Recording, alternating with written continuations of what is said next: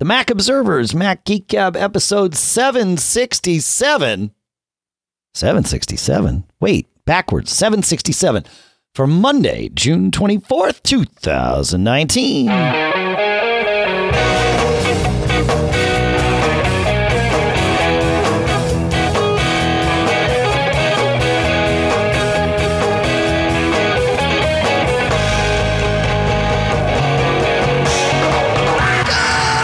Folks, and welcome to the Mac Observers Mac Geek Gab, the show where you send in your tips, your questions, your cool stuff found. We take all that stuff, we mix it together, we jumble it up, and then we sort it out, we sift through it. And the idea is all of us, every one of us, by answering your questions or listening to the answers to your questions, by sharing your cool stuff found or hearing cool stuff found shared. Same goes with quick tips. The goal is for each and every one of us to learn at least 5 new things every time we get together. Sponsors for this episode include Linode or Linode, depending on your choice of pronunciation. Doesn't matter. You go to linode.com/MGG or Otherworld Computing at macsales.com or Experian.com/MGG or LinkedIn.com/MGG. We'll talk about why you want to go to all of those links shortly. But here, where I should be sitting next to Pilot Pete, because it's episode 767 and that's what he flies, but he's actually busy doing some family stuff today, so he couldn't make it. Here in Durham, New Hampshire, I'm Dave Hamilton. And here in Fairfield, Connecticut, this is John F. Braun. How you doing today, Mr. John F. Braun? Just Come on, we get to do a show. This is like as good as it gets. Right? I mean, you know, how lucky are we? Yes, indeed. All right, so we have some tips and all kinds of crazy stuff.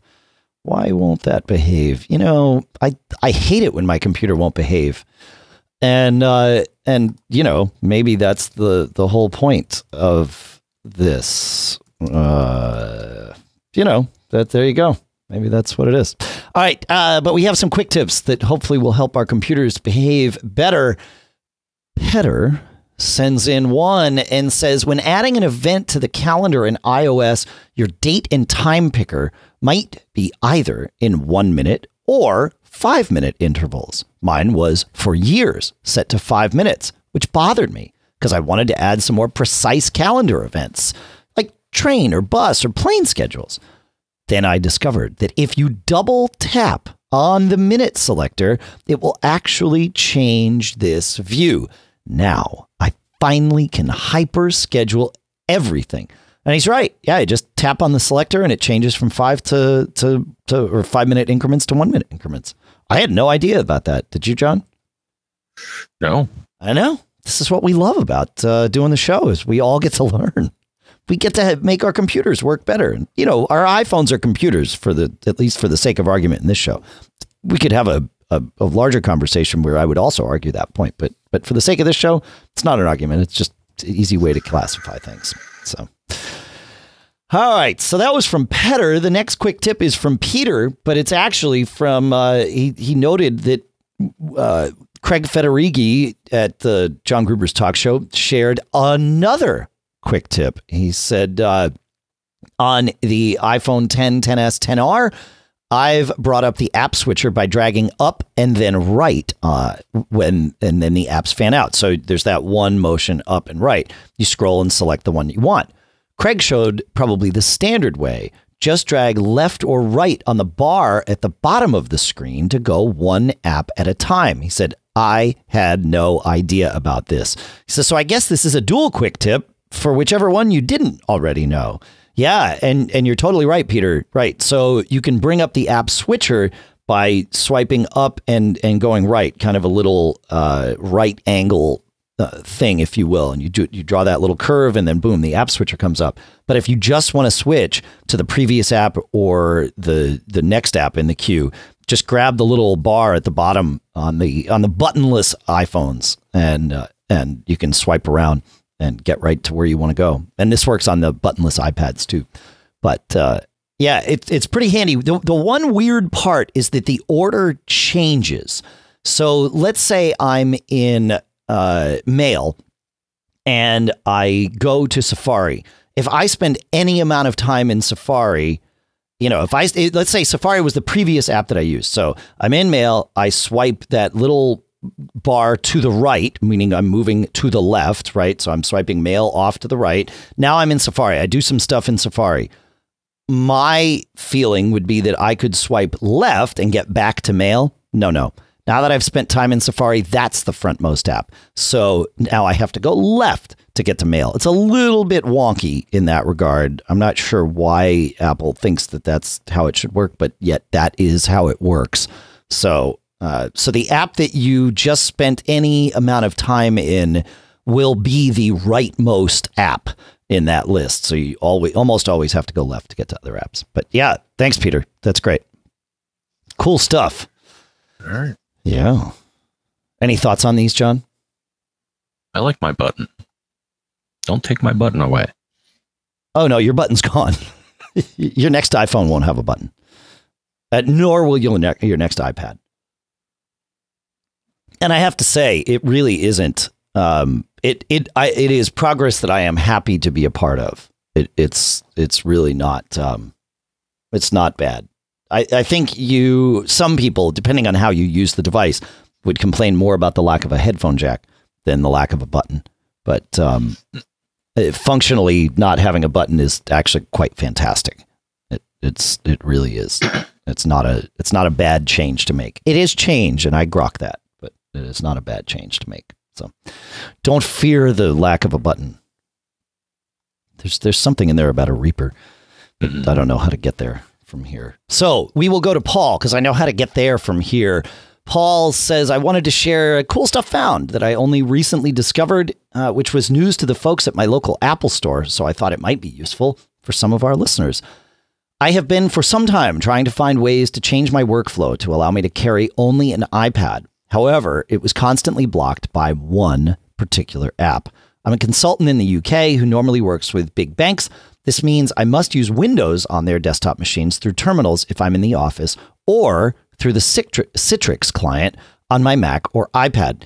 The problem with the iPad version is that if you don't have a mouse, given that you are using a Windows environment, this is quite clumsy at best and downright impossible at worst. I've been chatting with the business team at the Edinburgh Apple Store for quite some time to try and find a solution. Finally, a couple of weeks ago, I happened across a forum thread full of others with the same problem, and I found a link to a mouse that works with the Citrix app on iPad and presumably on iPhone. He says, though I don't expect that experience would be all that pleasant. I could go with that. Yeah. And he says it's a little on the expensive side for a thing that only works with one app. He says it's about £95. So looks like you can get it in the US for $60. But if you are like me and must use a Windows environment through Citrix for most of your working day and only want to carry an iPad, this is awesome. He says, I know mouse support is coming in iPad OS 13, but given what I have read and seen, the mouse is pretty much replicating the touch interface. So this little device might still be quite valuable. Yeah, pretty cool. We'll put a link to it. It's called the Citrix X1 mouse. So there you go. That's what it is. Pretty good. I like it. Pretty good. Cool. Any thoughts on that, Mr. Braun, before we move on? I don't think I've used anything Citrix for quite a while. So looking at them here. Oh. Yeah, virtualization, applications, server, networking. Yeah, they do a little of everything. Cloud, software as a service. Huh. Yeah, no, Citrix I use for their GoToMeeting all the time with people. That works quite well. Because you get the full web, camera interface and everything like that. Yeah, it's great for meetings. Okay. All right. Moving on. We might as well stay in Cool Stuff Found land here. Dennis has a follow-up to the Cool Stuff Found that mentioned to right-click on the Safari Plus button to access recently closed tabs. He says a very cool utility for Chrome and Firefox is OneTab. that allows us to save all open tabs before closing the browser. It does that as a list in a new tab. What makes it very powerful is that you can then organize that list of links in various ways, grouping of links, drag and drop, sorting of links. And since it's a browser plugin, it works cross-platform. Very cool. Thank you for that, Dennis. I like that. Good stuff, man. Pretty good. This is what we love about Cool Stuff Found. That always bugs me when I'm using Firefox, where it's like, hey, you're going to lose all your stuff when you quit. It's like, no, save all my stuff when I quit. I want you to save my stuff. So this, there you go. Puts it all in one tab. Lets you organize it. Pretty good, huh? You use Firefox or Chrome for anything, John? Usually if something doesn't work in Safari, I'll then go to Firefox, and then lastly, I'll go to Chrome. Oh, or if really? I need interesting. Or if I need to run some Flash stuff. Sure. I do oh, go ahead. I do it through Chrome. Right. We have found we use Google Hangouts for a lot of stuff here at Mac Observer, and especially we use it for a daily meeting because it's an easy way to get everybody together on video, and we can see each other and chit chat briefly, and then go on with our day. And while it appears as though Hangouts works fine in Safari and perhaps Firefox, one issue that has happened routinely in Safari as of late is that if you are using Safari, you will not necessarily hear all of the other participants. You will hear some of them, but not all of them. So we found that for Hangouts, way better to standardize on Chrome, which makes sense. I mean, it's a Google product, so whatever little tweaks and changes they're going to make are going to be reflected in their browser. So we use we use Chrome for Hangouts. It's way easier, and it's cool because I can just put the links to the Hangouts right in the Chrome taskbar, and it makes life way simpler. So good. I've had I've got a couple of cool stuffs found, John. One is Kanex, Kanex, has some very cool, what they call DuraBraid cables, which are these braided cables for a variety of different purposes. Easy for me to say. The cool ones that I have found lately are they have audio cables.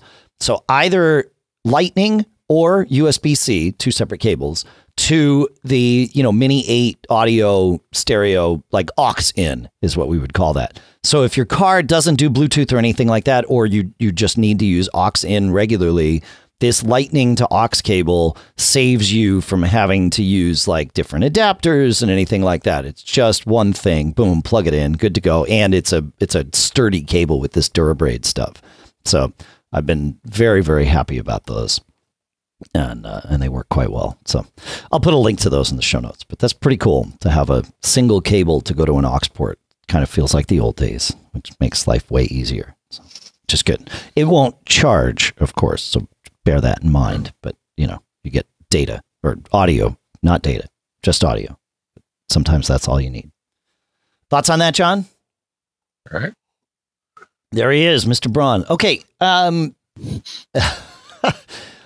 John, you and I were at PepCom the other night, and we saw actually lots and lots of different cool things. PepCom just being an event that it's essentially speed dating for the press is what it is. Companies will just set up a bunch of a bunch of companies will each set up a table, no booths, and you just run around and the only attendees are press, and makes life really easy and super efficient. And we saw lots of cool stuff. Some of it isn't available yet. So we won't mention any of the stuff that's not available. I don't think it's secret. It's just that I don't want to frustrate you by telling you about something that you can't just click on and go and get if it interests you. So we will save those for a future week when they are available, and then we'll tell you because there's some cool stuff. But the one that is available is from MyCharge.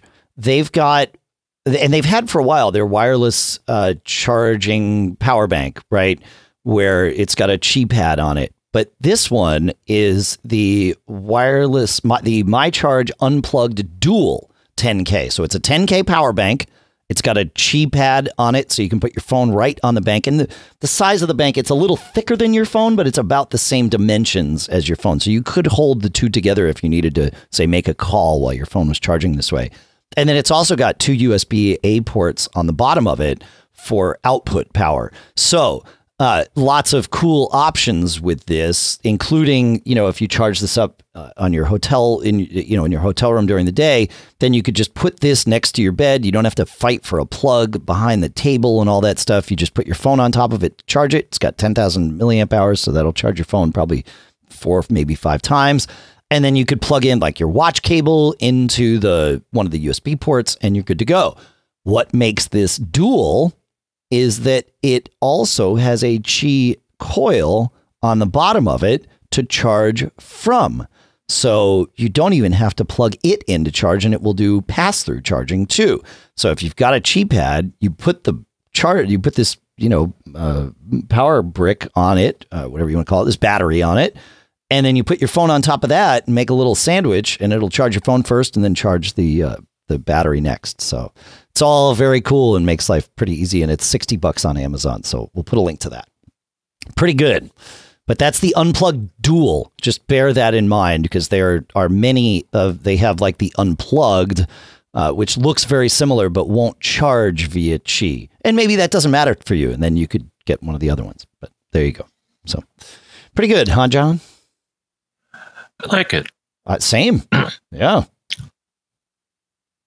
Thoughts to share? Yeah, I've noticed some phone vendors have been advertising the ability to use your phone to charge someone else's.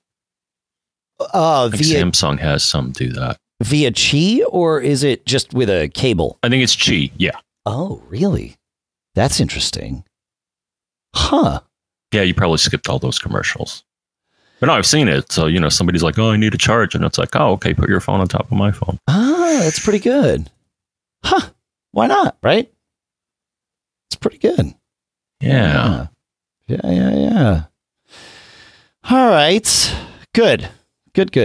Where are we on time here? We have time for, we can, actually, we've got some great questions to go to. The first thing I want to do, though, is talk about our first two sponsors, if that's okay by you, Mr. Braun. Of course. All right. Listen, your credit score is something that up until now you have not been able to control on your own. Well, Experian Boost changes that. You go to Experian.com/MGG. That's EXPERIAN.com/MGG. And they will let you link all the bills that you pay with your bank account. So whatever that is, water, gas, electric, cable, cell phone, you link them all up, and instantly and for free. Did I mention that this is free? Yeah. Experian.com/MGG will instantly, once you link it all up, show you exactly how this is going to impact your credit score. Chances are it's going to be a positive impact, and you say, cool, go.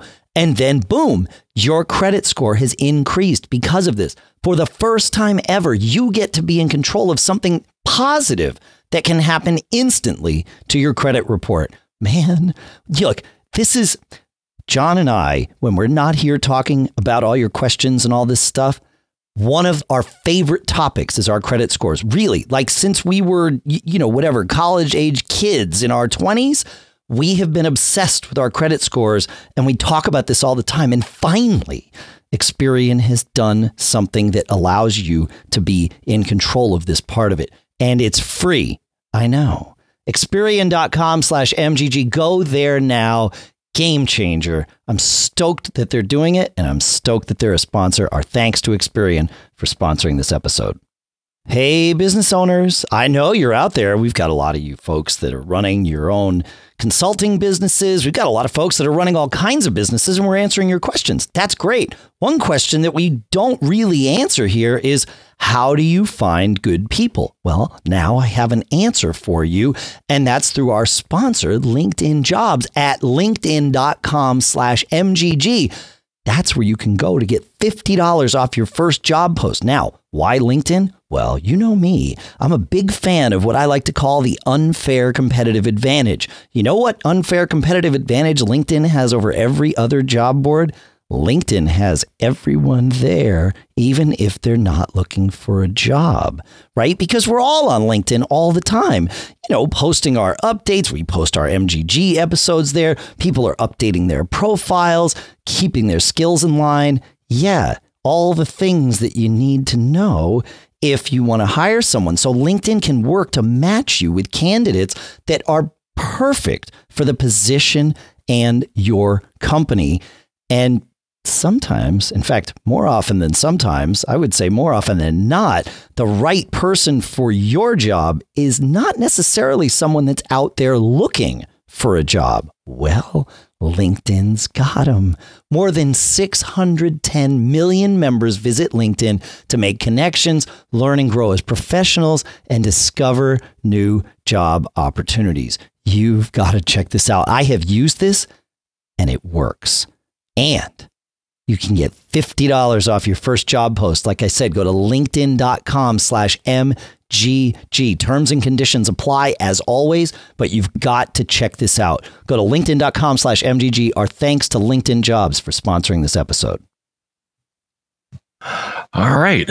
Let us go to James. Take me to James, John. All right. James says that he's running out of space and he's not sure what his best path forward is. So he has an iMac whose internal SSD goes mostly unused because his photos library is on an external 2 terabyte SSD RAID 0 array, which is now running out of space. Additionally, has a Time Machine drive, just a regular 4 terabyte hard drive, but it's constantly full, very noisy, and may also be too small to back up the iMac and external photos SSD.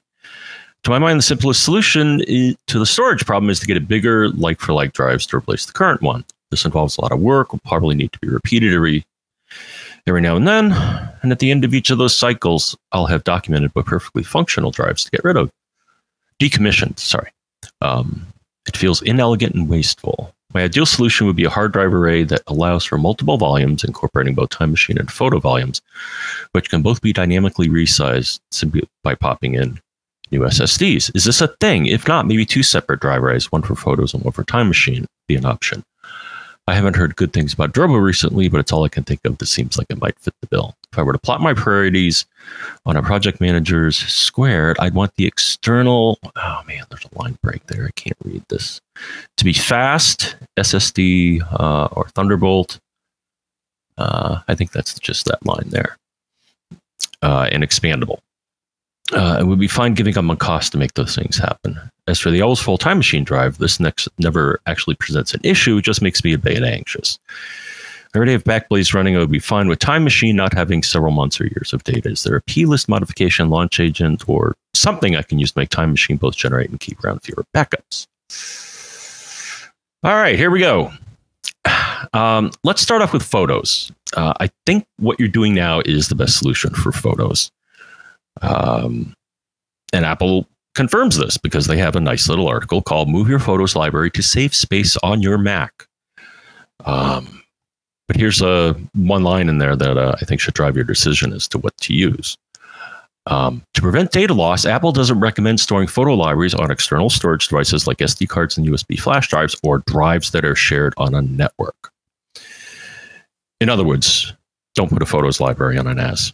No, I can attest to this. This is one of those do as I say and as I do scenarios. I would love to store my photos library on a NAS. I did that with my iPhotos libraries, and it mostly worked okay. There were some occasional issues with it, but by and large, iPhoto was totally functional on a NAS. With photos, that is not the case. Whatever they're doing with the structure of the library, putting it on a NAS is no bueno.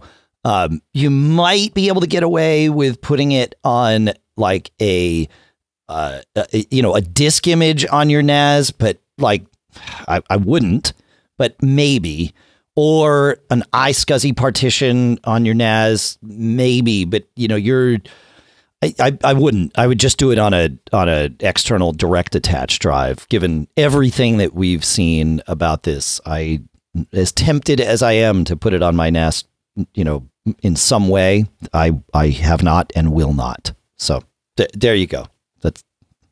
Hopefully that helps support the theories.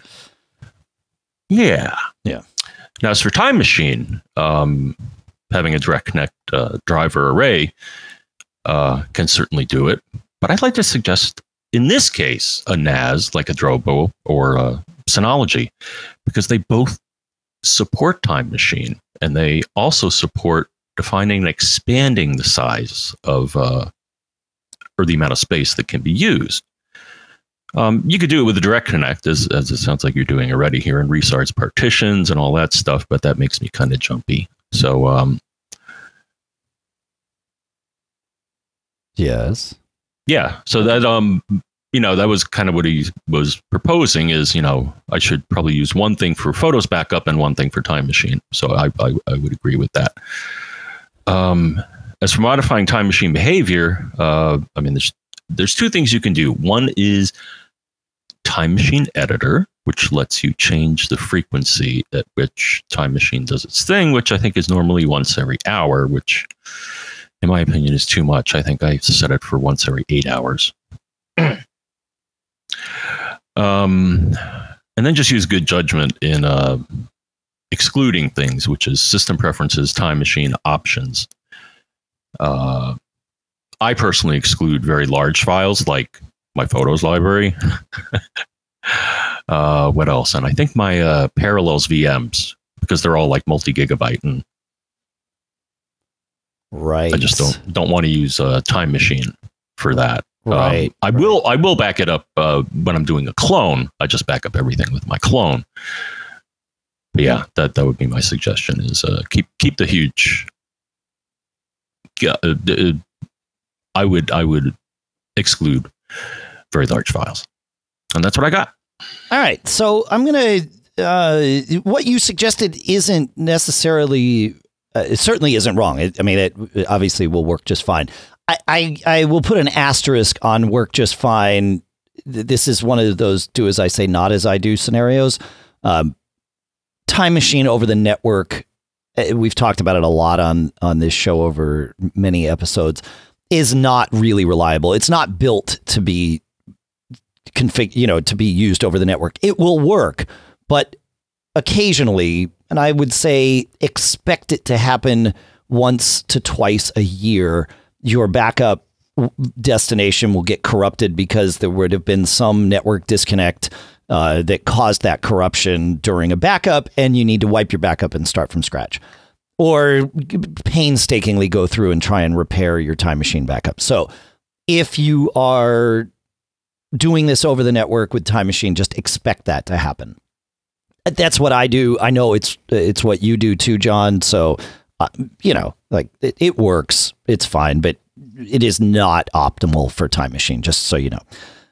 That said, if you're going to do direct attached for photos, which you have to do, and you want that to be a expandable solution, and you also want a similarly expandable solution for Time Machine, and you want those volumes to be sort of malleable or adjustable in size, I would actually do both as direct attached. I would do them both on the same volume, and I would use APFS for this. So let's start with the volume. I would go with as James mentioned, some, JBOD, just a bunch of disks type of solution. So, Otherworld Computing has lots of these, Thunder Bay RAID enclosures that will do this.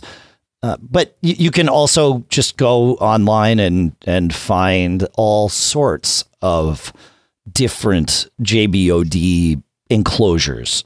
Obviously, if you want one that has the support and backing of a company like OWC, then that's where I would go and get this. But you can, there are options, right? And macOS is actually pretty good at stitching these together. I would then make that into an APFS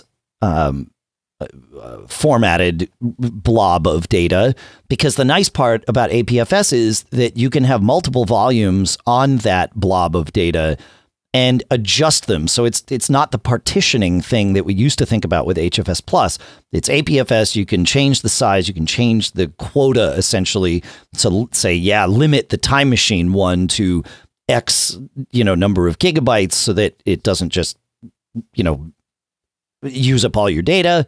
And I think that might actually give you the solution you're looking for. So JBOD and APFS with 2 volumes or 3 volumes, if you want to have a third volume for something, that might do it. The only issue with that is what I just suggested involves no RAID. Now you could do, RAID instead of just the JBOD, and with RAID, you get OneDrive's worth of fault tolerance, which also means you get the expandability of RAID, where you can add drives to this thing as you move forward. So those are my thoughts. That's just a bunch of different ideas. I don't know. Any more thoughts from you, John? No. Okay. It's interesting though, because my Time Machine backups, actually the one on my MacBook Pro is, oldest backup, June 20th, 2018. Okay, so and it hasn't corrupted yet. Right? So we'll see. That's pretty good though.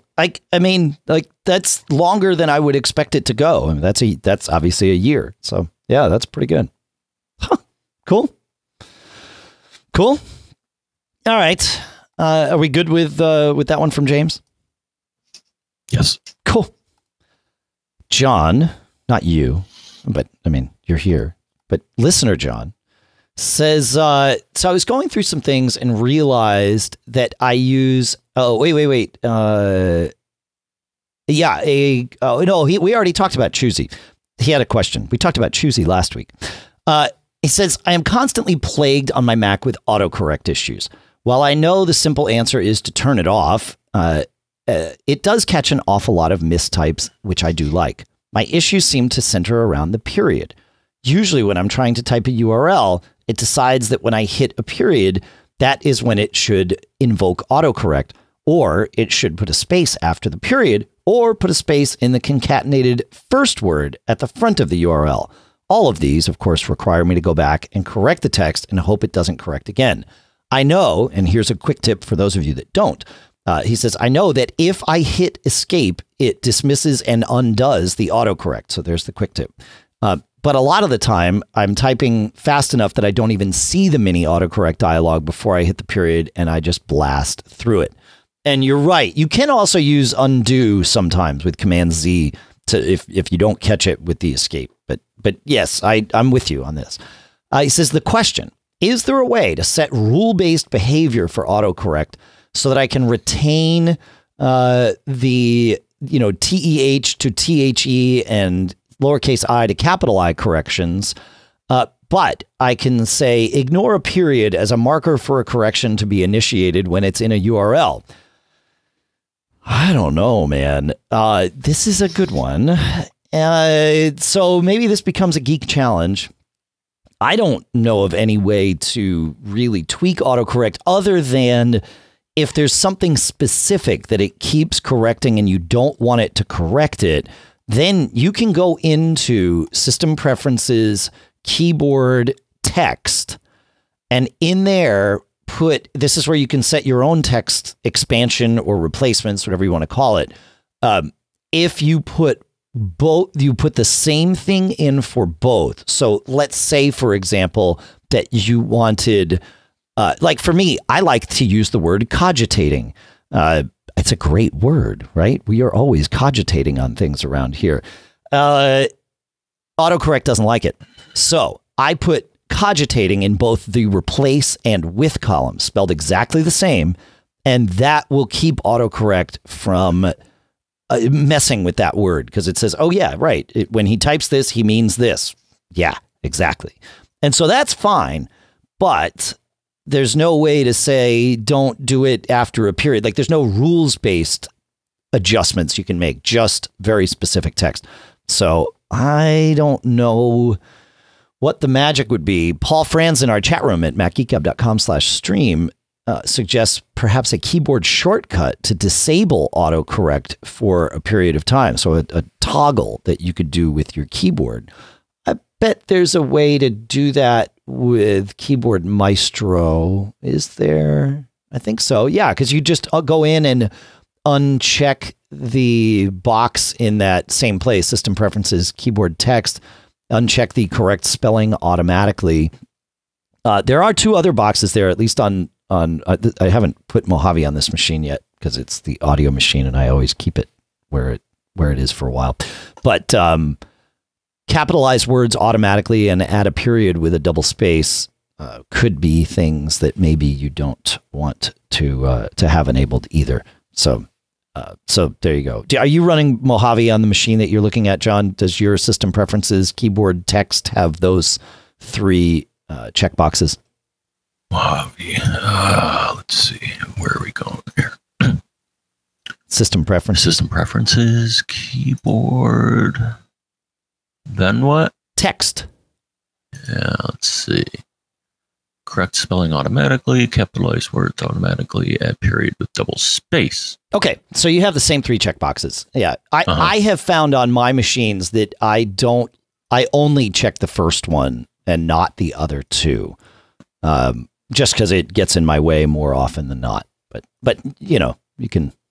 So perhaps messing with those will do it. But if anybody knows of a way to really, manipulate the rules that it uses, feedback at macgeekgab.com. We'd love to hear from you. Wow. John, I said feedback at macgeekgab.com. I don't know if I quite heard that. Did you say feedback at macgeekgab.com? I did. Have you had your caffeine yet today, Mr. Braun? Yeah, I'm working on it. Okay. All right, good. All right. You want to take us to Paul, John? Yeah, I was just looking at something here regarding, it looks like there may be a way to actually edit. That's an old article. Edit what? Yeah, they have an article that talks about how to edit the system dictionary. Oh, interesting. Huh. How to remove a word you added to the dictionary on Mac OS. It's from 2016. Huh. No, I just searched for edit Mac dictionary. Yeah. There are a few things out there. All right. Well, it's kind of roundabout though. Yeah, it sounds right. Right. Cool. Well, we'll put a link to that in the show notes. So that at least did you find it? I found one, so I put that link there. But if you've got something, put another link. It's all good. Okay. All right, Paul. All right, where are we? Paul. All right, Paul. Gentlemen, I just wanted to put my 2 cents in. Personally, with the next version of macOS, I think everyone should nuke and pay for one reason. The OS is pure 64-bit. The upgrade should clean things up, but there are just too many variables to consider. There isn't the same type of control over macOS as there is in iOS. I've upgraded my machine late 2013 MacBook Pro Retina. And have updated ever since Mavericks with no issues. And I think after 6 years, it's time for a fresh start. I know this is apples and oranges, no pun intended, but if you ever upgraded your Windows Vista 7, 8, or 8.1 to Windows 10, it worked, but it just didn't feel right. Things were just a bit off, and a nuke and pay was the fix. Okay. And he brings up a good point, especially in light of the fact that the warnings that we've been getting for a while now on 32-bit apps will come up and say, hey, this is not optimized for your Mac. Right. So that's what that's saying then. Now, Apple does have a little ditty, though, to prepare you for this. Okay. They had it out for a while, and it's called 32-bit app compatibility with macOS High Sierra 10.13.4 and later. Okay. And they have a suggestion in there. That's something that I did recently. So you may want to try this first. But using various system tools, you can identify your lingering 32-bit apps and update them before you do the upgrade. When I did a scan, I was actually surprised to find that it was my ScanSnap software was 32-bit. And I'm like, what? Huh? hadn't updated it for a while, and I went to their site and they had a whole different suite or a whole different upgrade. Well, that's good. 64 bits. Okay. So, most of it is in where system report, software applications. I think if you click on that, it'll show you the bittiness of things. Yep. So you can look through that. You can also look, Activity Monitor. That's another place, and I think they suggest that as well. You can see all the running processes. And I think Apple's, it was funny though, because when I did this in the past, Apple still had one or two 32-bit daemons or background processes. Yeah, it's right. Yeah, Apple was for a little while. I mean, the Finder was one of the last Apple apps to make the jump to 64-bit, right? I mean, it's there now and it's been there for a little while, but it was kind of funny to see, well, wait a minute, what do you mean 64-bit? So, but yeah, it's all there now. Yeah. Clean My Mac is another way to not only find what's 64-bit, but Clean My Mac will also suggest updates. They have a really big database of apps, and so they can tell you, hey, no, like this app's floating out here, you might want to update it. But yeah, go ahead. So yeah, I'm curious as to any more thoughts you have on Paul.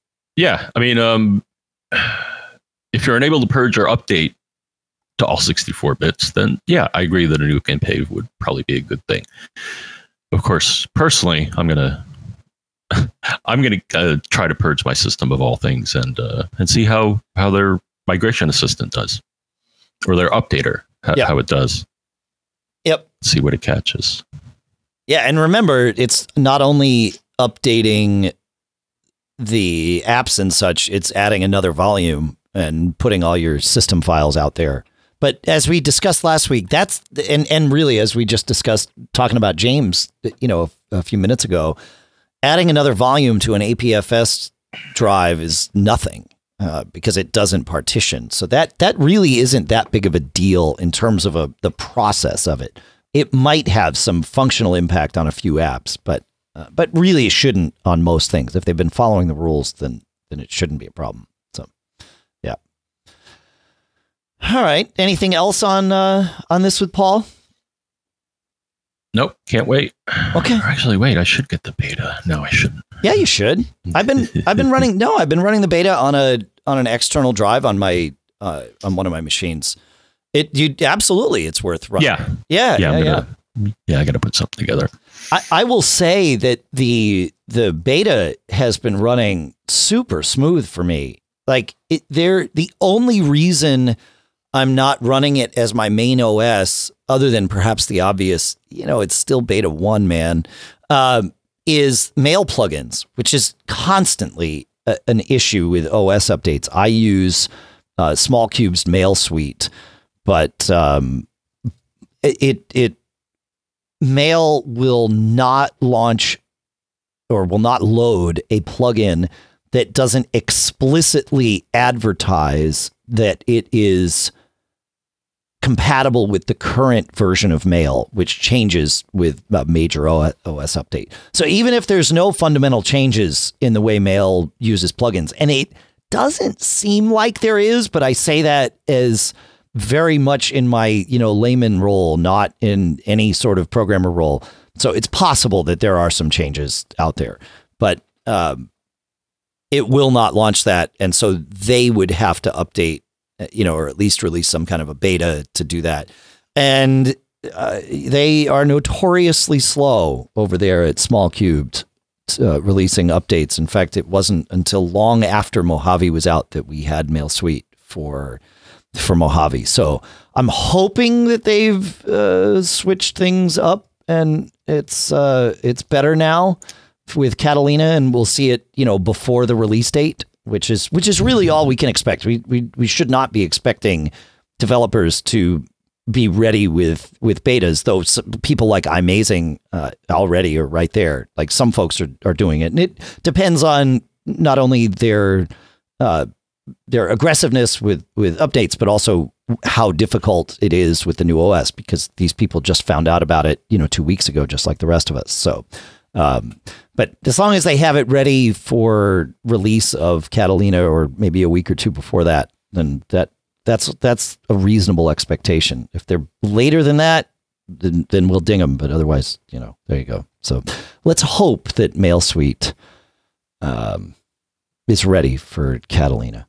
But yeah, other than not being able to use MailSuite in it, I find Catalina, when I'm running it, to be very, very stable and very reliable. I haven't had any weird problems. I'm also running iPad OS 13 on my 10.5-inch iPad. And that is equally as stable. And the browsing of it, like Safari, is so much better. That whole thing about desktop class browsing that Apple was talking about at WWDC definitely holds true. It's a much better browsing experience on iPad OS. I have had some wonkiness with like which keyboard appears at which times, and sometimes something in the lower right corner looks like it's obscuring the keyboard, even though you can't see what's obscuring it. But it's beta software, so these sorts of things are expected. But other than that, iPad OS 13 works great. I do have one little rant though, John, with iPad OS. Do you want to know what it is? Go. Okay. I I pass music files around with friends, things we've recorded, things that we have the rights to pass around with each other. And I use, iCloud Music Library. I used Apple Music, but also I just play songs on my phone and my iPad. If someone emails me a song, or I download a song, which I'll note on iPad OS, there's a download manager, right? You can save things to files, including songs. So I download a song in iPad OS, an MP3, I save it to my Files app. Ain't no way to add it to the Music app. Why is that? What is up with this, Apple? Why in the world can I not add songs to the Music app? You talk about making the iPad, not dependent on a Mac. Something as simple as adding a song to my music library, and I have to go and use my Mac to do that, and then wait until it syncs via the cloud or however else I want it to sync to my iPad. It's freaking crazy. It doesn't make any sense to me. Why in the world I can't just add a song to my music library right there? There's no technical reason for this. There never has been one, I will point out. And there certainly isn't one now, especially with the ability to literally download a file, save it to the Files app. I can do all kinds of things. I could share it to you via Slack. I could do all kinds of other things. I just can't put it in my music library. It's freaking crazy. Freaking crazy. I'm sure I have no idea why. It feels like an oversight at this point, to be perfectly honest. I submitted bug reports and feature requests are both now in the Feedback Assistant. And so I did submit this. So I'm not just ranting. I have submitted this, that presumably more as a feature request than a bug report, but it feels like a bug at this point that you can do all these things with a music file, except the freaking most obvious thing, which is putting it right there, my music library. I could put it in a third-party music library. If I had some third-party app or whatever, I'm sure I could do that. Yep. Sweet. It'd be great if I should check it with Spotify. Wouldn't it be ironic if I could add MP3s to my Spotify library on my phone, but not to my music library? I don't know if that's possible, but it certainly seems possible. If I can add them to any other third-party app with the sharing sheet, then I can probably add it to Spotify if they make Spotify, capable of receiving such things. Drives me crazy, John. Any thoughts on that, Mr. Braun? Hello? No, I've never had that particular frustration. Okay. All right. All right. I'm going to give you an opportunity to get a little more coffee or whatever it is. You've got about 3 minutes, John, while I talk about our next two sponsors, if that's okay by you. Okay. All right. I am so stoked to have Linode on board as a sponsor for this episode. We're at Linode, linode.com/MGG. You can use promo code MGG2019 to get a $20 credit for this awesome service where they host whatever you want. Everything they have is native SSD Linux-based servers. And you can get dedicated servers if you need that, or for just as little as $5 a month, you can get a Nanode there from them. That is a great way to get started and maybe is all you need. And if you remember, I said a $20 credit, $5 Nanode, that's more than a 3-month trial. In fact, that's a 4-month trial if you do the math the way that I do it here. And what's cool is, sure, if you like the command line and you know what you want to do, go set up a server. They will give you a root login and you're good to go. But if you're not into that or you don't have time for that, they have all kinds of pre-configured servers that you can launch, right? That are your own. I launched a VPN server. It took all of about 4 clicks and 90 seconds, and I was up and running. If you need a WordPress installation for your business, boom, you're up and running. They've got 10 different data centers worldwide that you can pick from, including their latest in Toronto, which allows them to comply with all the in-country data protection requirements and all that.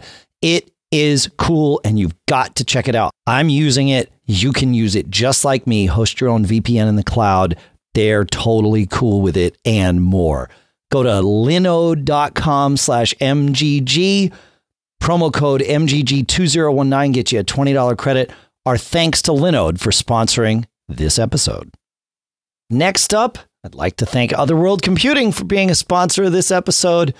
You know how much John and I love Otherworld Computing. Man, this is the first place I go. Really, seriously. If I need anything for my Mac, macsales.com. That's what I type into my browser. You can do the same thing. There's nothing different about us. You just go to your browser. You type in macsales.com. You're doing the same thing that we're doing.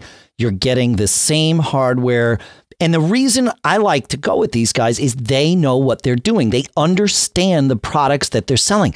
They're Apple users just like us, but they grok this stuff like to its core. They truly understand it all. And their new Aura Pro X2 internal NVMe flash SSD, this thing's freaking amazing. Capacity up to 2 terabytes and crazy speeds. Read speeds over 3,200 megabytes a second. Megabytes, I did not misspeak. Write speeds, 2,400 megabytes per second. Totally crazy performance at awesome prices. You got to check this out and more. Whatever you need for your Mac, this is the first place I go. Again, visit macsales.com, and our thanks to Mac Sales and Otherworld Computing for sponsoring this episode. And now to James. What do we got here? All right. James is on the hook for helping his future in-laws move from rented Comcast home network hardware to owned by them home network hardware. And he's been given pretty wide latitude to decide what that hardware should be. Nothing fancy, just a new modem and a new mesh Wi-Fi system. Their needs are modest. They have a single-level home, about 1,900 square feet and squarish. But by my count, they have nearly 10 devices, which could be considered requiring a large amount of bandwidth: phones, computers, tablets, streaming, etc., gaming, and about as many low bandwidth smart home devices like doorbells and cameras and stuff. Actually, a camera may not be that very low bandwidth. That is true. Think about it. Yeah, because you're streaming video. My Foscam cameras in the house are far and away the biggest bandwidth hogs that I have. Mm-hmm. Far and away. Yeah, good point. Yeah. So there's 1 to 3 people at home at any given time, and they currently have 150 megabits down, but can upgrade to 250 if necessary. Current plan is to get an Eero Pro and 2 Eero beacons and a Surfboard DOCSIS 3.0 cable modem. I use Velips, but the app doesn't keep me signed in reliably and is not particularly full-featured. On occasion, I've been unable to access the network because of Linksys's server being down.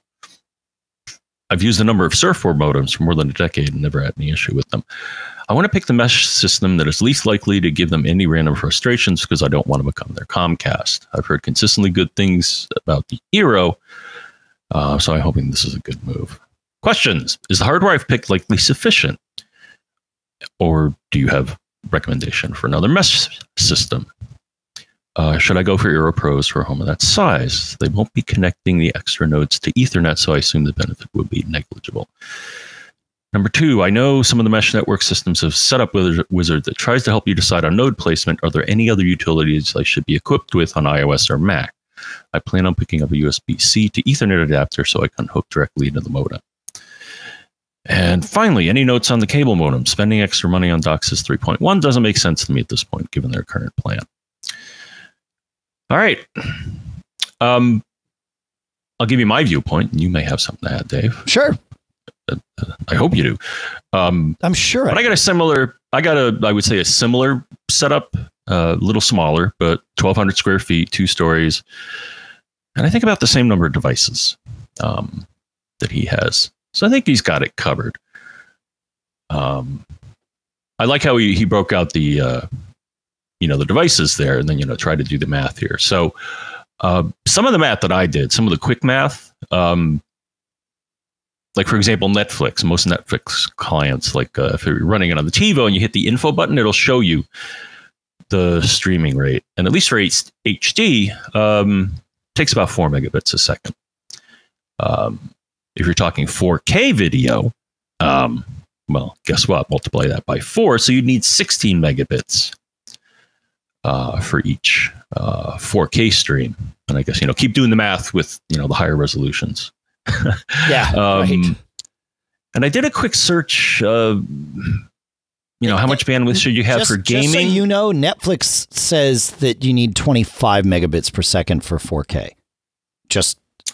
Really? Yeah, because it's not just 4K. It's 4K Ultra HD, which is UHD. That's fine, with HDR. So I think there's more data than you might be calculating. But just so you know.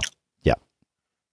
Okay. But still, they have plenty of internet bandwidth for this. Just so you know. Yeah. Yeah, and the same thing with gaming. The information that I could get is that 4 megabits should be sufficient. So it doesn't sound like you're going to saturate it. As for the modem, Comcast apparently is rolling out DOCSIS 3.1. That's what they call their gigabit connections, just so folks know that 3.1 is what they're using to do gigabit. Yeah, but I would concur that unless you have a very high bandwidth plan, like Dave's just mentioned, I don't think you're going to see a benefit with a 3.1 modem. What 3.1 does, one thing that 3.1 does, from what I recall, and I think you found, or you told us about, Dave, is that it does solve the dreaded upstream buffer bloat issue. Yep. Even on a normal 3.0 connection, so even on your 150 megabit connection, having a 3.1 modem would solve that. You're absolutely right. Yep. Yeah. The nice thing is that the mesh vendors will also do that as well, and Eero is one of them. Yeah, not all of them, but Eero, yes, some of them, and Eero is one of them. Yep. Yeah, so I'd say you should be okay with a DOCSIS 3.0 surfboard. As for the mesh system, the first generation Eero with 3 nodes works fine for me, so I think it'd work fine for you.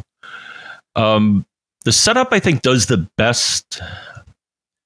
The setup for a lot of these things isn't a site survey. I think it's just seeing if all of the components are meshing.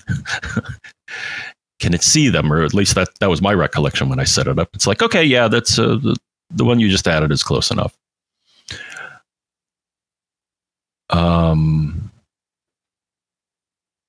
Right. But what you could do is what I just mentioned, something called a site survey, and they have a tool to do this. My favorite, haven't run on in a while, is called NetSpot. Basically what it shows is, the signal strength or speeds in various locations on a map, which you actually draw a little map of your house and you indicate where you are and you say, okay, measure the stuff here. And once you're done, you get a visual map that shows you how things look. Or you could just do speed tests in various, I did the low tech. The low tech version is to just do a speed test in various locations. For example, I found that I have an issue in my upstairs band room, and the bandwidth was much lower. probably all the tile and stuff like that. I found in that case that an extender, which adding an extender actually increased my throughput because it was connecting at the to the Eero at the higher speed 5 gigahertz, whereas before it was connecting at 2.4. But I could also, and actually, no, I think I'm going to do this. I may actually replace that thing with an Eero node. I think that would probably offer the same benefit. Oh, yeah. We got to get you another Eero node to do that, just so you have the single point of management. Yeah, for sure. Yes. Yeah. All right. Yeah. We should see what we can do to make that happen. That'd be good. Yeah. Cool. Yeah, because putting a Gen 1 base in there, there's really not a good place to put it in that room. Whereas I think the node would be a little. Oh, you're talking about an Eero beacon? Is that right? Or the beacon? Yes. Got it. Okay, so we need to get you an Eero beacon. Okay, cool. All right, let me see if we can make that happen for you. That'd be good. Yeah, you know my bathroom there. It's like, there's an outlet with 2 plugs, and there's nowhere to place the Gen 1 unit or the base. Right. Or the Gen 2 unit. I mean, is basically the same form factor. It's a little bit bigger, I think, but basically the same thing. But still, yes, separate power supply and device. Whereas the beacon just literally lives on the wall. The plugging it into the wall is all you do. That's 100% of it. Yeah. Yeah, and then as far as administration, I think you do this for your dad, right? Is that you can remotely get in and check things out if there's trouble. Yes. So, yes. Yeah. So that's what I got to say about that. Okay, so I have some thoughts on all of this. I would, when you're right that your house and it's similar to theirs. The number of devices you have is similar to theirs. One thing for all of us to think about when we're sort of speccing out a system for someone else is those 2 factors for sure. How many devices? How big is the house? What's the layout of the house is almost more important than size, or equally as important as size. But one other factor to remember is how many people. Because chances are, if you're just one person, it doesn't matter how many devices you have, you're probably not streaming to multiple devices simultaneously, right? So you're not watching 3 Netflix shows at the same time at your house. You would generally only be watching 1. And so that is a thing to think about. And Mesh really does make a difference here. Even if you didn't necessarily need the coverage of Mesh, having multiple access points running simultaneously can allow devices to get, sort of, I'm using air quotes here, dedicated bandwidth for individual devices. So you're not sharing that Wi-Fi stream, which can make a huge difference for people. So just remember, I think what you're talking about with the system there it makes perfect sense. Like, frankly, I think your home is a little over-engineered for you. You have more capacity than you need in several ways. And that's, in this case, not a bad thing at all. With Ethernet, there was some discussion in the question and the answer about not needing the 2nd-gen Eeros because none of them would be connected to Ethernet and therefore wouldn't benefit from that. So I might actually twist that around and say, because none of them will be connected to Ethernet, you might very much benefit from having Eero Pros as opposed to single, 1st-gen Eeros or Eero Beacons. And the reason is the Eero Pros, the 2nd-gen Eero, has 3 radios in it, whereas the Beacon and the 1st-gen Eero have 2 radios. That's the biggest difference between those devices, other than form factor with the Beacon, as we discussed. Where that's a benefit if you don't have Ethernet is now if you're using those Eero Pros, they can essentially dedicate one of those 3 radios to the backhaul between the Eero units. And then each of them has 2 radios completely unencumbered by backhaul to use for what I call front haul. Backhaul being the communication amongst the mesh itself, so amongst all the Eero devices. Front haul is communication to all of your client devices. So having that extra radio really actually can help, especially when you don't have Ethernet. So there you go. So just bear that in mind. That said, I think the Eero with 2 beacons set up, especially if it's an Eero Pro, so your main router is the Eero Pro with the 3 radios and then 2 beacons from there, each with 2 radios, that's probably going to be enough for what you're describing here, James. But just for all of us, because we try to sort of zoom out a little bit here and just make sure we see the big picture. All that said, and I 100% agree with the choice to go with Eero on this. It is, the Eero and Plume SuperPods are what I would call the Cadillac of consumer grade mesh systems. But it's always really hard not to have this conversation without mentioning TP-Link's Deco. It really is a great mesh system, and it's very, very aggressively priced. The one thing that they don't have is any sort of buffer bloat protection. So, for that reason alone, I still lean towards Eero. That said, when I've got a relative who says, "Hey, I want some mesh system, but I don't want to spend a ton of money," TP-Link Deco is what they have. So I've got, I think, 3 relatives running TP-Link Decos, and I had another 3 relatives / friends running Eeros too. And everybody's happy is the reality. The people that are going to be backing up a lot of things, uploading to iCloud Photo Library, like those sorts of constant upstream things, either put a DOCSIS 3.1 modem in or use some mesh system that has buffer bloat protection like Eero. But the TP-Link Deco stuff is really, it's really impressive. And I don't know about the CPUs that they have in those things. So I don't know if they could do buffer bloat protection in, the older / current hardware, but it's worth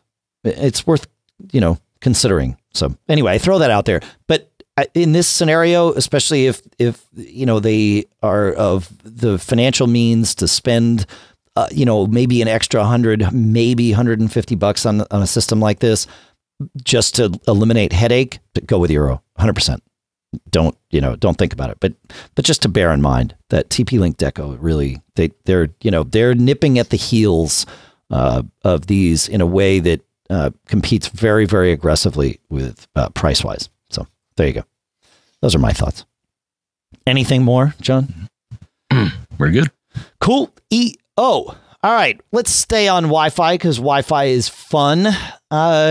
Corey has a question, and Corey asks, he says, I have Synology's router and mesh points around the house. I need to figure out how to add one outside next to the garage so my cars parked in the driveway can access Wi-Fi. I do have a mesh point in the garage, but the signal in the driveway outside the garage is pretty weak, so it doesn't really work. So how can I weatherproof an access point and put it outside? So if I were starting from scratch, I would probably go with Ubiquiti's UniFi for this. For the simple reason, so Ubiquiti's UniFi is most definitely an enterprise-grade mesh system with a huge asterisk that it says it's priced not terribly for the prosumer in the home. So geeks like us, UniFi is a workable option. And I'll put a link to the Mac Geek Gab episode where we discussed UniFi initially. It only so you can hear the explanation of how it works. It's basically currently an a la carte mesh system where you buy the router separate from the wireless access point, separate from the switch, and you sort of piecemeal it together to get exactly what you need. And what's cool about UniFi is they have tons of different types, form factors, features of access points. And of course, one of them is, usable outside. And so you can really kind of make, assemble the system that you want for you. they are coming out with what they call their Dream Machine, I think, which is an all-in-one. It's in beta right now, but I'll put a link to it anyway. It's an all-in-one router, wireless access point, and switch. So very similar to every other router that you would buy in a consumer scenario, and it's quite a bit cheaper than buying these things separately. So it's a nice. It will be, once it's out, it will be a nice entry point into this. That said, you already have a system, so again, I would kind of lean towards, sort of breaking the mesh, similar to what you've done at your house, John, and using a TP-Link access point to do the outdoor stuff. And they do have an AC 1200 wireless, indoor outdoor access point from and it's available for less than $100. I think it's like $77 or something. So we'll put a link to that in the show notes. And it's a AC 1200, so it's going to do what you need. And there you go. So that's what I would go with that one. Do you have any thoughts on that, John? No, sounds good, man. Yeah. It gets interesting. There's no perfect way to get there. But this I think this would probably get you pretty close. So anyway, good. More on that, John? Less on that? No? Okay. Richard, while we're on the Wi-Fi thing, let's do a threefer here.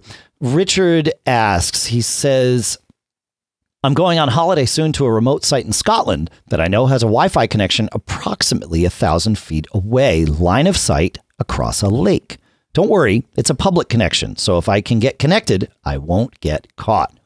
Do you know of or have any experience of long-range Wi-Fi external antennas that could pull in a weak signal from that distance? I'm looking to connect to something that will connect to my MacBook Pro. He says a quick Amazon search pulls up some options such as the Signal King USB Wi-Fi adapter that seem to get good reviews, but seems very inexpensive, approximately US $40 if you do the translation. He says, I was expecting to have to invest in something more advanced, possibly something from Ubiquiti or TP-Link, but I can't figure out which devices can operate as a simple directional antenna rather than anything more advanced. It's going to be a one-way arrangement, so it's not the same as setting up a point-to-point network in a large property where I could have devices at either end. He says, I don't get to control what's on the other end. I just get to control what's on my end. So, the first thing is to note is that this is a pretty simple problem to solve from a physics standpoint. You just need, Wi-Fi, the range that we are accustomed to with Wi-Fi is because our antennas are essentially non-directional. They are, omnidirectional. And because of that, they don't go all that far. They go far enough for our homes, of course, usually, or we need mesh. But Wi-Fi can go really far, like, tens of miles if you focus it the right way. So a dish aimed in the right direction that can capture a signal is really what you need. And that might be why you're finding this stuff relatively inexpensive. It's obviously better if that signal on the other side of the lake is also directional and aimed at you, right? So you're not just trying to grab something that's coming from a much weaker signal. But even without that, it's usually doable. So it's possible that Signal King will do it, or something like it. Reviews on the one that I found for that Signal King, it's questionable at best. So with that in mind, Ubiquiti has two things that seem like they might do it for you: the Light Beam or Power Beam. And I'll put links to both of those. But that's not going to be inexpensive equipment. So that might not go the right route. That said, kind of searching around and hunting a little bit, I did find on Amazon, of course, of all places, but a simple Wi-Fi, ultra long range Wi-Fi extender directional parabolic grid outdoor antenna for $100. So this is just a Wi-Fi antenna. you would plug it in to your, to your router or whatever that would need to have a removable antenna connection, which you might have. Like those definitely exist. We see them all the time. And you just plug in and use that as your antenna, and in theory, good to go. So, those are my thoughts on this. But it is a relatively easy problem to solve. I have seen people solve this with homemade, garbage can dishes and things like that, like for $12 and some solder or whatever. So it really just is an antenna problem. John, you've done crazy things like this. Do you have any thoughts on that? Yeah, I did. I think I still have it. Yeah, I was playing around with that at one point too. Lucent made a range extending antenna. Okay. I think I still have it. What I was looking up though, there's another suggestion. I don't know if you recall this, but they call it a cantenna, because you make it out of a Pringles can. Yeah, exactly. Right. Yeah, I'm trying to. Yeah, and it looks like it's pretty inexpensive to make, but right. Not getting good information on how far people are able to go with that. Yeah. Yeah. Yeah. All very doable. That's crazy. I'm looking at somebody. Yeah, somebody just used a tripod and a BNC connector and some tape. I mean, this really is like a MacGyver solution here. And that with the tripod, you can, fix the location and aim it and you're good to go. Cantenna. I love it. Yeah. Yeah. Let's see here. Actually, I see there's a YouTube video where somebody said they got 600 feet. All right. So, but 600 feet, across a lake, you have zero interference, like nothing. Right. So you might get more than 600 feet, Yeah. So that's pretty good. I like this. This is good. I want to hear back. Please keep us posted, Richard, with what you choose to do and what you, what your success looks like, because this is interesting, fun stuff. Like I said, I think I talked about it a couple of years ago. My uncle built some, cheap little dish antennas that he just plugged into some $20, TP-Link or D-Link. I think it was some D-Link routers, like old D-Link routers. And he was like, yeah, it works fine. He just has to occasionally go and cut holes in the trees, cut the right branches so that he has line of sight. And then it works great. And he's got his connection between his two houses across the street from each other. So he can save the whatever, $40 a month on his Wi-Fi at one of them. So smart. All right. Where are we here? Oh, we have all kinds of other questions. We actually had an important one from Steven. He messaged us on Twitter. He says, I was listening to last week's episode.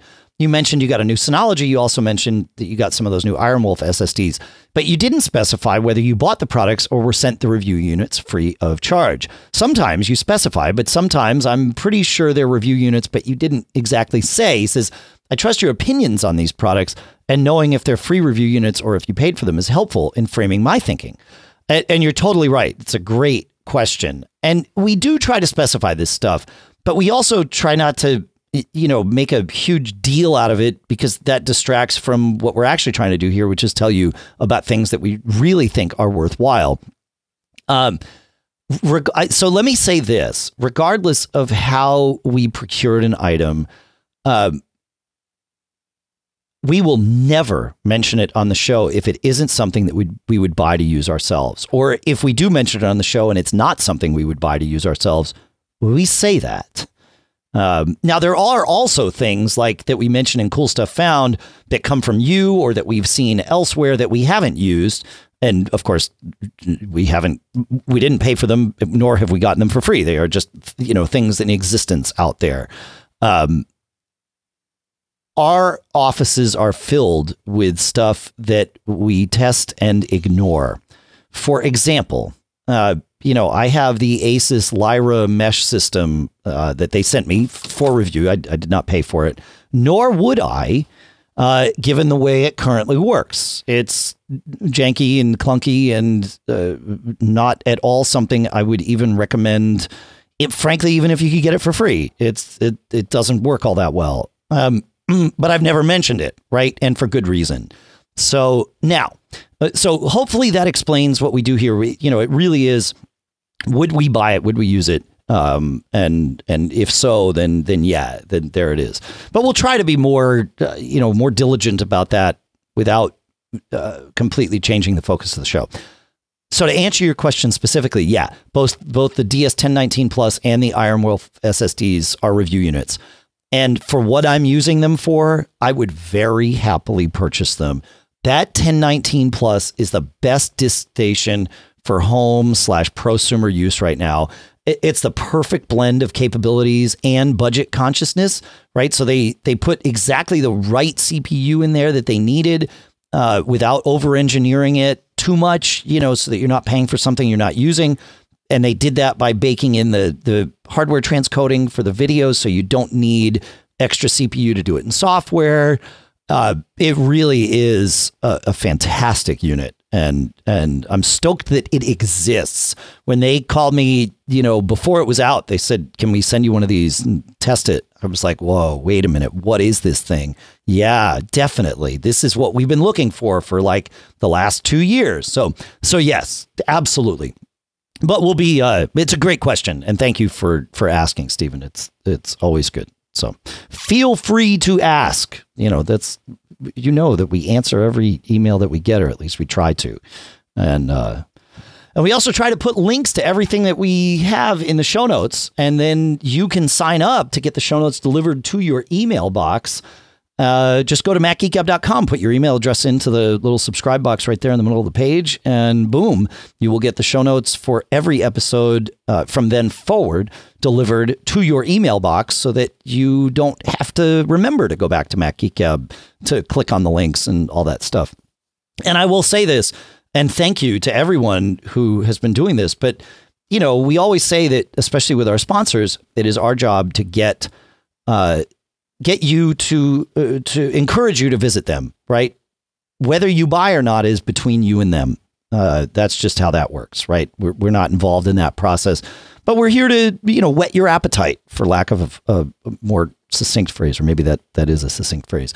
So, and the way that you can show that we whet your appetite is by visiting our sponsors. Well, good news. All those links are right there in the email you get from the show notes. So that truly does help us out if you go and visit them and show that, we got you to express some interest. That actually really helps quite a bit. So you've got those links right there too. You don't have to remember to do it. It's great.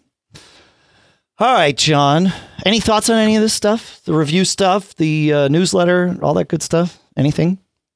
I actually laid down some of my own coin for an IronWolf drive when I had another drive. Yep. In one of my arrays die.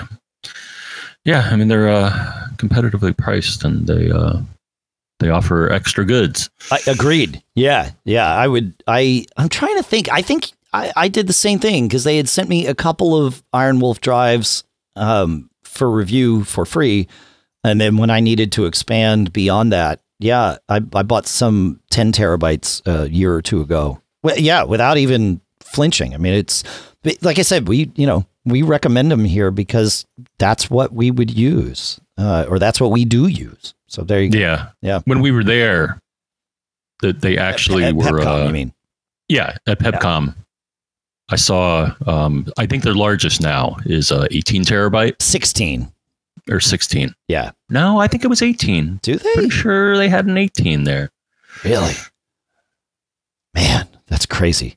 Yeah, but maybe it was a mock-up or something, but the guy was like, do you want one? And I'm like, honestly, you've been so good to us that and I'm like, you know what, honestly, I have enough storage, I don't need more. Yeah, 16 is the largest that the IronWolf and IronWolf Pros come in, but it's just what they had there was the 16. Yeah, but still, I mean, it's crazy. Yeah.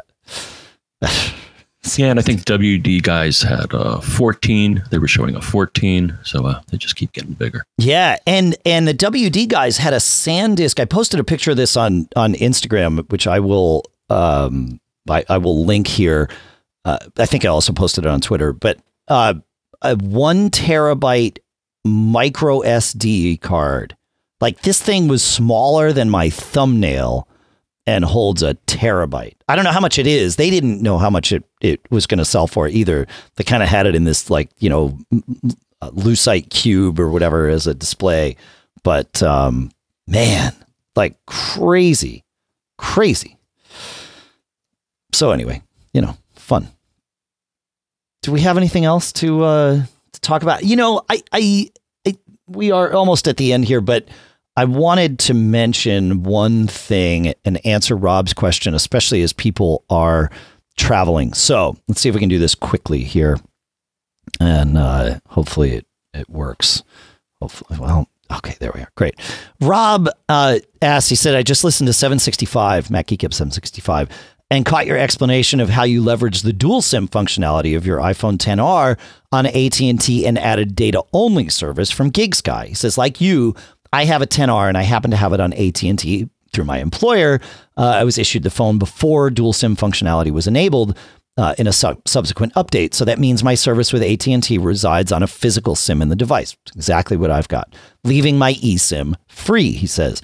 At first, I was going to pursue getting my AT&T account provisioned and switched. So it was on the eSIM, leaving me to swap a physical SIM in as needed. He says, however, after listening to your explanation and experience, it occurred to me I might actually be in a better position if I leave the eSIM slot free so that I can switch between data providers at will without the delay of getting or waiting for a physical SIM. I can only assume this is the method that you employed for WWDC, Dave, but I don't believe you actually clarified that point. Could you please? I assume you use the GigSky app to activate the eSIM in your XR and will quote unquote replace that with another provider at a later date as necessary. Yeah, that is absolutely what I did. And I'm really glad you asked this question because that's how that works. I left my AT&T stuff on the SIM and was able to, at will just launch the app, which is why I said in the prior episode where we talked about this, go get all those apps, the GigSky app, the TruePhone app, and there's a couple others that I can't remember off the top of my head, so that they're on your phone so you can go and provision your eSIM without even needing to go to the App Store to download these apps. You just can keep them there and you're good to go. So yes, that is exactly what I did. And that's a great question. So thanks for asking, Rob. Good stuff. Thoughts on that, John? No. Okay. Craig had one little tip. He said, regarding the GigSky and eSIMs, he said recently, he says, here in Australia, our carriers don't support eSIM. So I have a physical SIM for my primary account and the eSIM is empty. So similar to the rest of us. He says, I was going to Hong Kong for a getaway with some friends and was looking at getting a SIM for my time there as I usually do for travel. After hearing you talk of using eSIM, I thought I would try it out. I downloaded the GigSky and my TruePhone apps and looked through the plans they offered as I was also doing a day trip to China. I wanted a plan that would work whilst I was there. The plan with GigSky did that. So it was the one I went with. It was easy to set up beforehand. And once I landed, I flipped on the data plan and was online before I got off the plane.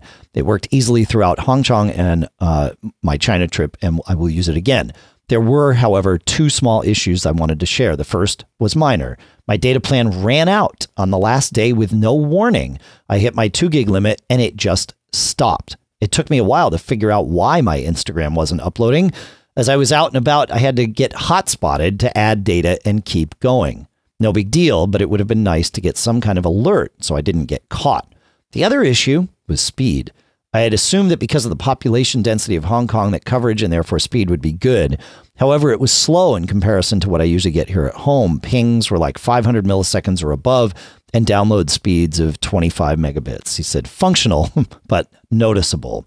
On the whole, it worked, and I will definitely be doing the same on an upcoming trip to Singapore.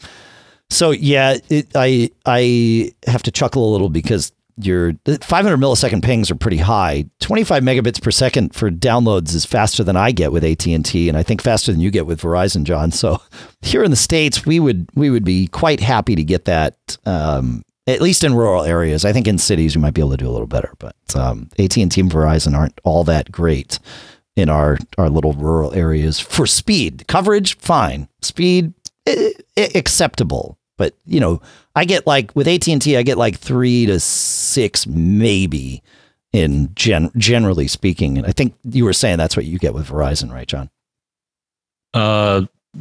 Typically under 10. Yeah. Okay. Right.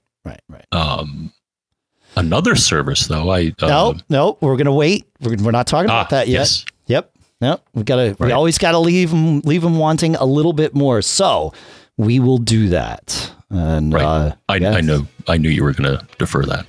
But, just wanted to keep it on your radar. Of course. Yeah. Jawohl. Yeah, we've got all kinds of good stuff to tell you, but we are done with time for today. So that's where we go. It is time to say thank you for listening, for sending in all your questions, for everything. I want to thank everybody in the chat room for helping us with the links in the show notes and helping keep us on track and reminding us alerting us if we perhaps skipped something or missed something. It's awesome. And if you ever want to join the chat room, of course, macgeekgab.com/stream is where you can go for that. I will say thank you for all the iTunes reviews, and I added a link. So MacGeekGab/iTunes used to get you to the place where we can get you for iTunes reviews. Well, iTunes is sort of going away, so I changed that. And now you can go to MacGeekGab.com/reviews, and that will direct you to where you can help leave us reviews and help us. So there you go. Let's see. We mentioned email if you're a premium subscriber, premium@MacGeekGab.com. I think that's enough. We've asked enough of you. We try to deliver more than we request. But it's all good. It's an exchange of energy and information and all of that stuff, and it's been working pretty well for 14 years. So, thank you. Thanks to CashFly at cashfly.com for providing all the bandwidth to get the show from us to you. Thanks to all of our great sponsors, of course, Linode at linode.com/MGG, coupon code MGG2019. For $20 off. Otherworld Computing at MacSales.com. Experian Boost at Experian.com/MGG. It's free. Go do it. And LinkedIn Jobs, you get $50 off at LinkedIn.com/MGG. Our thanks to everybody.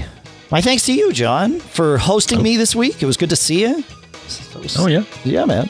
Fun stuff. Thank you. You're welcome. Yeah, man. All right. Thanks, everybody. See you next time.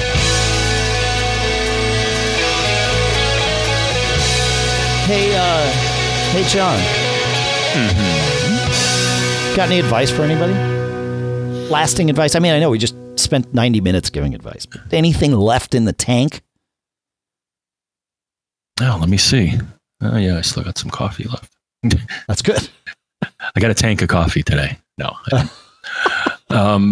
Yeah, the only advice I can give you all is don't get caught. Made up.